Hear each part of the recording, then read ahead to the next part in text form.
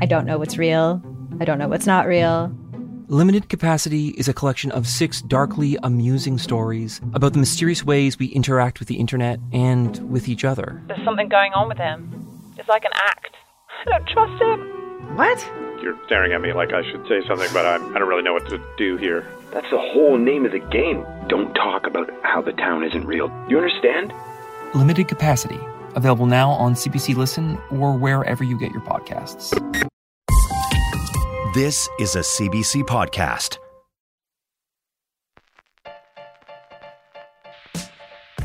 I'm Jonathan Goldstein, and you're listening to Wiretap on CBC Radio 1. Today's episode, Pessimistic Panthers, the best of Season 8, in which Margaret Atwood employs a platoon, David Sedaris visits the moon, and a woman worries herself sick all afternoon.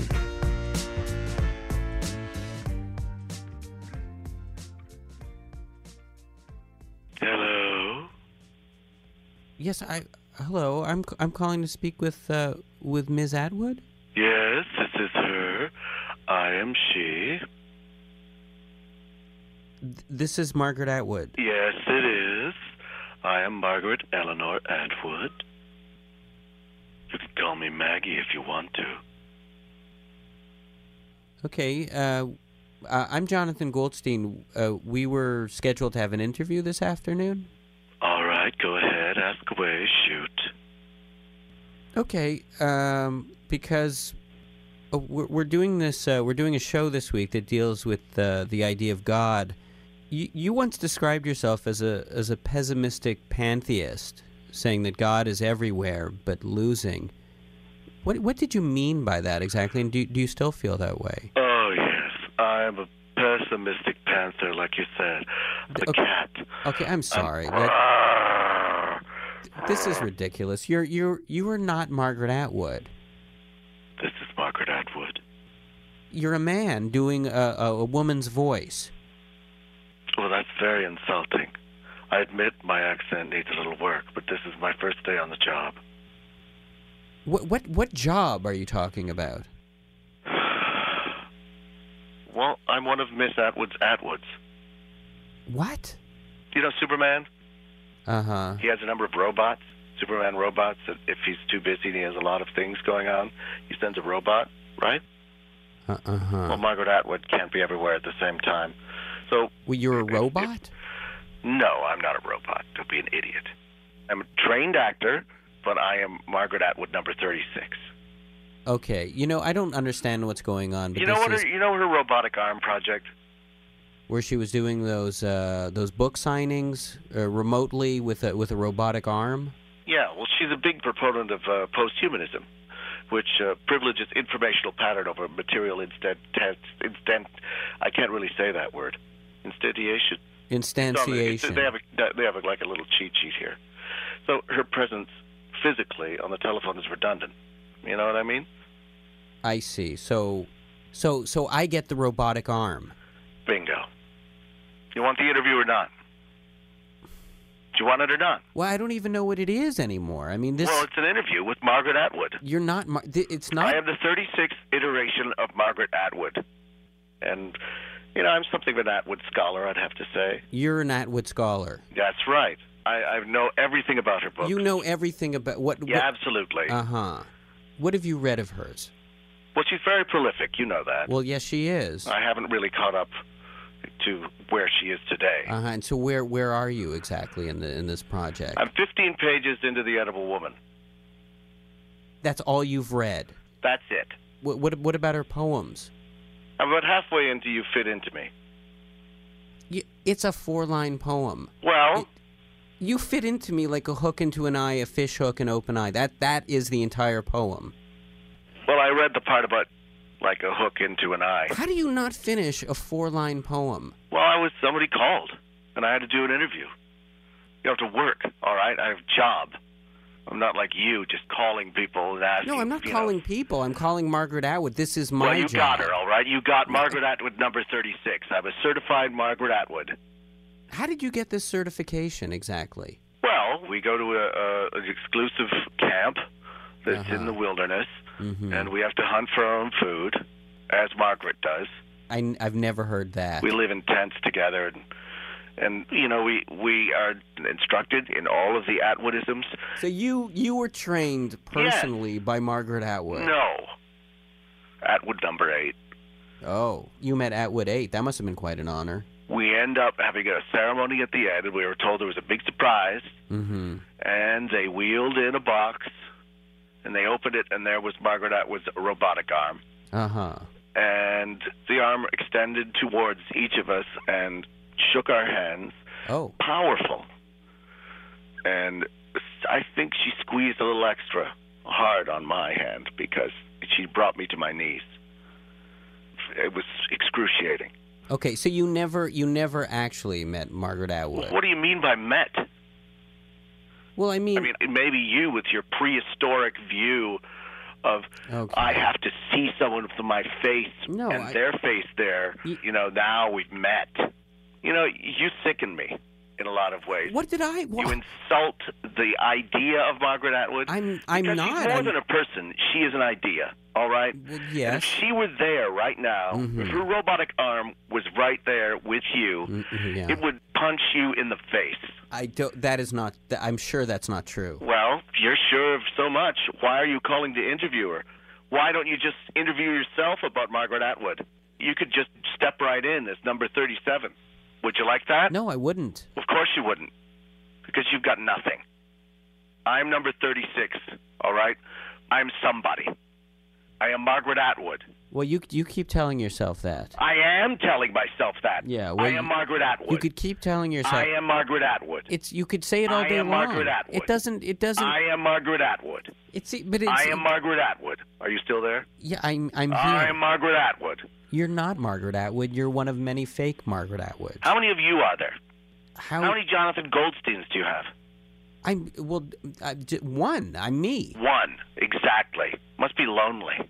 Well, it can be sometimes. It must be lonely being only one. Well, we are many.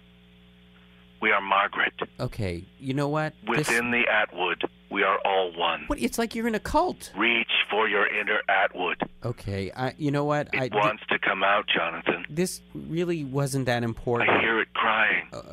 I don't need this. Atwood. I'm just calling up Douglas Copeland. Atwood. Okay, thank you. Can you hear it? You fit into me like an Atwood into an Atwood. Atwood. Atwood.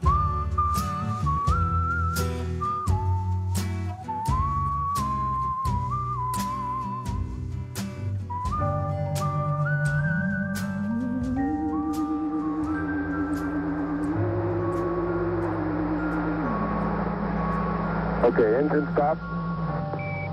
Houston, Tranquility Base here. The Eagle has landed. Roger, Tranquility. We copy you on the ground. I'm going to step off the limb now.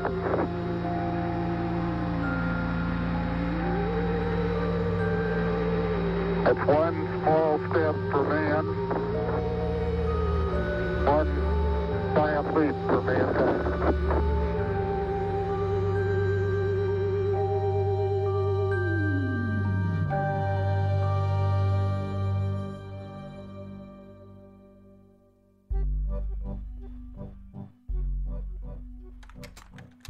Dear Buzz, long time no hear.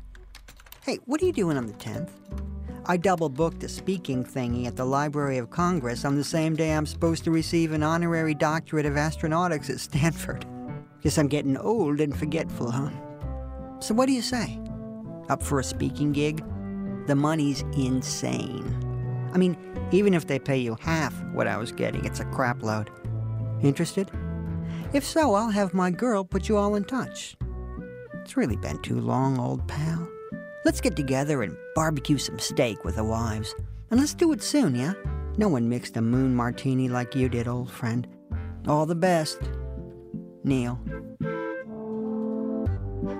Well, if it isn't my old commander, Neil Armstrong. The 10th, eh? Let me just check my calendar. Now, the 10th of what month did you say? Oh, wait. It doesn't matter what month because I have nothing going on at all. Ever. Do you know where my last paycheck came from? A ribbon-cutting ceremony for a new space-themed fast food joint in La Jolla. That's what being the second man on the moon gets you. I still can't get the ketchup stains out of my spacesuit. Keep your charity. And do me a favor. Will you stop calling me Buzz? I hate that nickname you gave me. My name is Edwin. Signed, Colonel Edwin Eugene Aldrin, Jr., astronaut. Excuse me, Colonel. Sue me, I happen to like the name Buzz. It was the name of my first dog, a Cocker Spaniel with a spastic colon. God, I love that mutt. Anyway, I suppose it is true. I was the first man on the moon, if that's the sort of thing you're keeping track of. I certainly don't. I find that kind of scorekeeping petty. First, second, who's counting? Now stop being such a silly and tell Papa how you like your steak. Signed, the #1 most popular space hero in the world, Neil Armstrong. P.S. Kidding.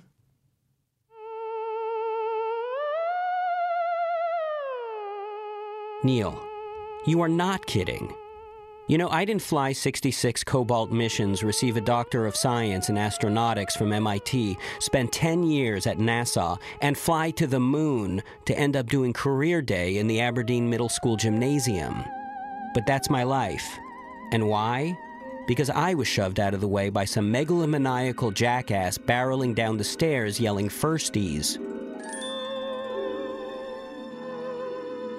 You know, you're adorable when you're angry. If memory serves correctly, you were terrified of moon monsters and begged me to go ahead and make sure the coast was clear. Anywho, as long as we're talking turkey here, that first step, oh, sweet mama. The feeling was not unlike the first barefoot step I took onto my parents' freshly shag-carpeted rumpus room when I was 13. Second step, seen it, done it, stepped it. Nope, nothing like that first step. It's all a dreadful bore after that. You know, fun fact, I wanted to do it while barefooting, but the jerks in ground control told me I had to keep my moon boots on. Stupid ground control jerks. The point I'm trying to make is that we can't always get what we want. But if we try sometimes, we get what we need. Let's give thanks. Neil. Again with the rumpus room carpet. When we returned to Earth, half your comments to the press were about that stupid shag carpet. You were first because you tricked me, Neil. I was taking the NASA-required pre-extravehicular activity nap, and you promised you'd wake me up so we could step out hand in hand, together. But no, you didn't want to share the world's attention with anyone. Hand in hand? Like a couple of old ladies trying not to slip on the ice? Like hippies? Oh, sure, maybe do a little sand dancing in the lunar dust while singing Mr. Bojangles? Stop being such a child, Buzz. Hand in hand. Yeah, that would have made a great postage stamp. Couple of men prancing around in a daisy chain like the Rockettes. I am an American, sir, not a chorus girl. Get a grip. You ingrate. Need I remind you, I'm the one who came up with the one small step for man, one giant leap for mankind? And I had to convince you to use it. Do you remember what you wanted to do? Bring a box of Ritz crackers down to the moon's surface and say, "Hey, I thought this thing was made out of cheese." Classy, Armstrong. Real classy. I still think my cheese joke was more memorable. Everything's got to be so serious with you science guys. Oh, one big step on the moon, one gianter step for... See, I can't even remember it. I am sick of standing in your shadow watching you get all the glory. Let me be blunt. I was an astronaut, and you, a mere civilian. Not to mention a scoundrel and a thief. You stole my step. You are nothing without that step.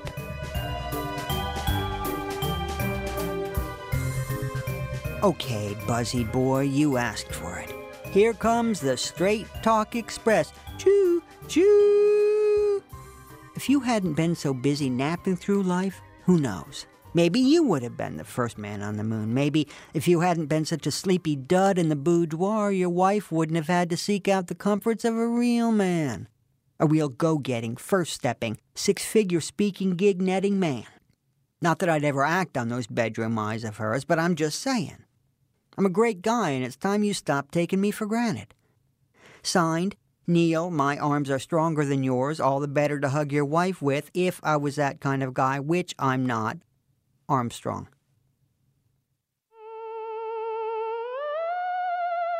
Huh.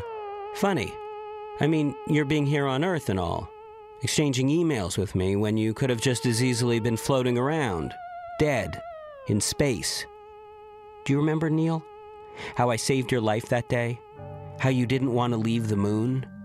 What is there for me on Earth, you asked. My wife and kids hate me and the hippies are taking over the planet.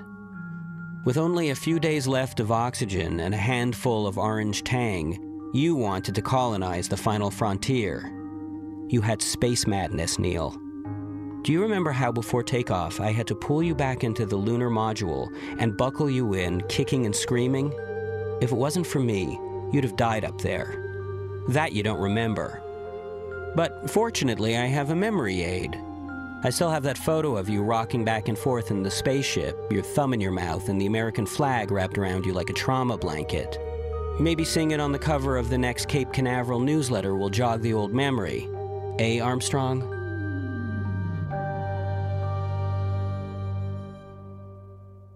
Okay, let's just hit the pause button, Kimosabe.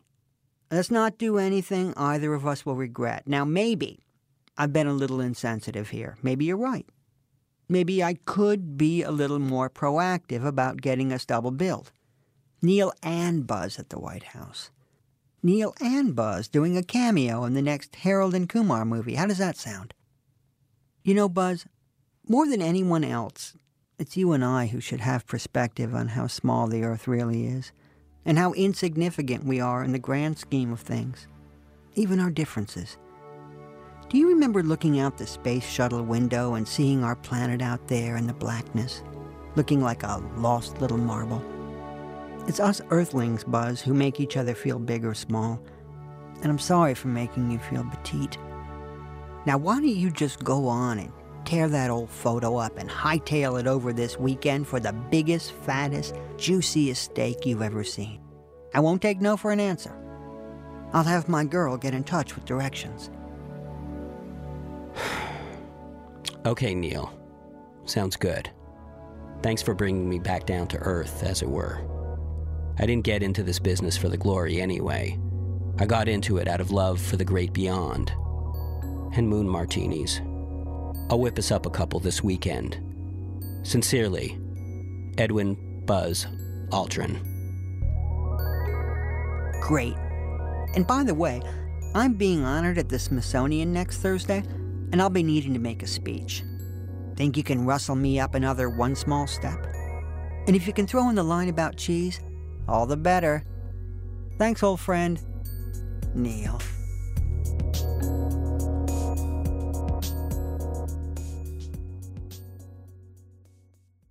I don't know what's real. I don't know what's not real. Limited Capacity is a collection of 6 darkly amusing stories about the mysterious ways we interact with the internet and with each other. There's something going on with him. It's like an act. I don't trust him. What? You're staring at me like I should say something, but I don't really know what to do here. That's the whole name of the game. Don't talk about how the town isn't real. You understand? Limited Capacity. Available now on CBC Listen or wherever you get your podcasts.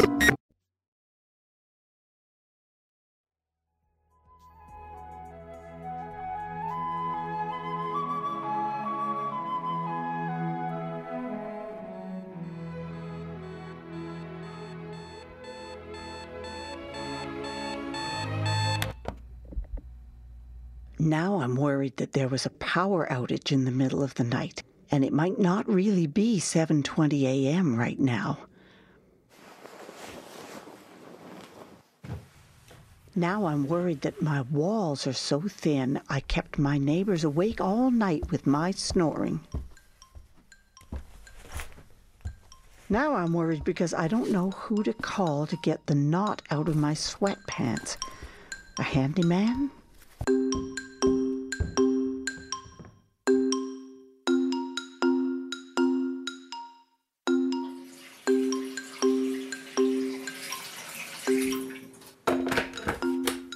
Now I'm worried that my house will blow up because I plugged my kettle's 2-pronged plug into a 3-pronged outlet. Now I'm worried because I can't get my banana open. Now I'm worried that bees will come out and attack me if I put honey in my tea. Now I'm worried that the grocer has fiddled with the expiration date on this juice. Now I'm worried because either my new Lipitor pills are silver or I just swallowed my watch battery. Now I'm worried that one of the raisins in my cereal was a bug.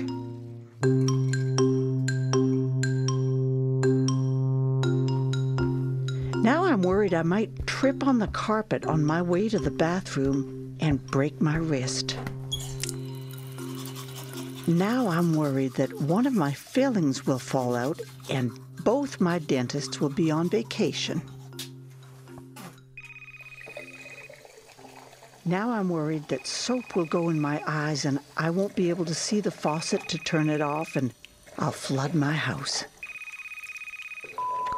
Hello, no one is available to take your call. Now I'm worried because the phone call I just missed may have been an emergency. Hello, it's Ruth from the book club reminding you to print this week's notes for our meeting tonight. Thank you. Goodbye now. Now I'm worried because my toner cartridge is empty, but I'd need to make a difficult left turn to get to the Staples in the mall.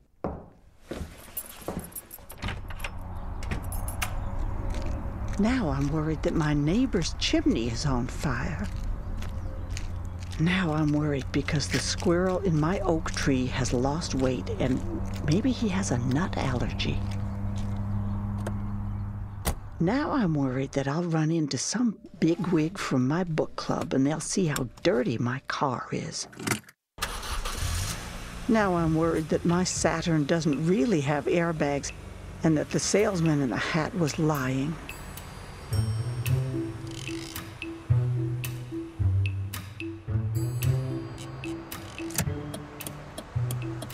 Now I'm worried that the driver of the truck next to me is distracted by that wavy blow-up doll on the tire store and he'll veer into my lane. Now I'm worried about this very dangerous left-hand turn. Now I'm worried that my granddaughter will get pregnant because she just got her braces off. Now I'm worried that I hit the snooze bar instead of the off switch, so my alarm clock will disturb my neighbors while I'm running errands.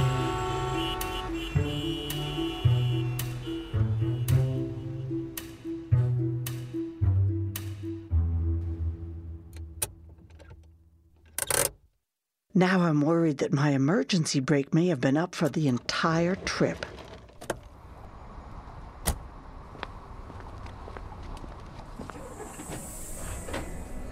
Now I'm worried that the automatic doors will shut on me and cut me in half to teach me a good lesson. Now I'm worried that my grandson will get those things in his ears that'll make his lobes the size of silver dollar pancakes. Now I'm worried that they won't accept my 10% off coupon for the ink cartridge because it's slightly torn. Now I'm worried that the clerk will copy down the numbers on my charge card and flee the country. Now I'm worried I won't remember where I parked my Saturn. Now I'm worried that my Saturn has been vandalized, then stolen, then salvaged for parts and left on concrete blocks in a dangerous part of town. Now I'm worried that the cashier's acne was really chicken pox. Now I'm worried that I got the wrong toner cartridge.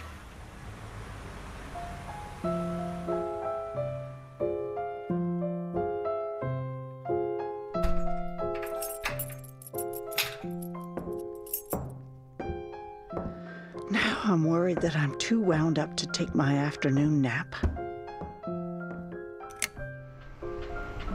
Now I'm worried that the ceiling fan will fall and slice me up in my sleep.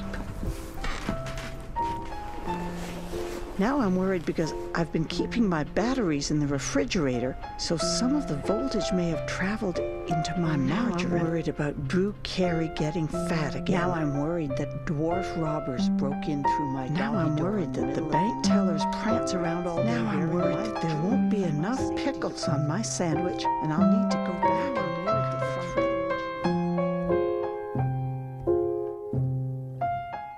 On Wiretap today, you heard Sean Cullen as Margaret Atwood and David Sedaris as Neil Armstrong in a story written by Mira Birdwin-Tonic and me. You also heard Now I'm Worried, read by Katie Malik and written by Nancy Cohen and Brian Fraser. Brian is the author of Hypochondriac, One Man's Quest to Calm Down. For more adventures in worry, follow them on Twitter at Now I'm Worried. Wiretap is produced by Mira Birdwin-Tonic, Crystal Duhame, and me. I'm Jonathan Goldstein, wishing you a very happy and healthy summer.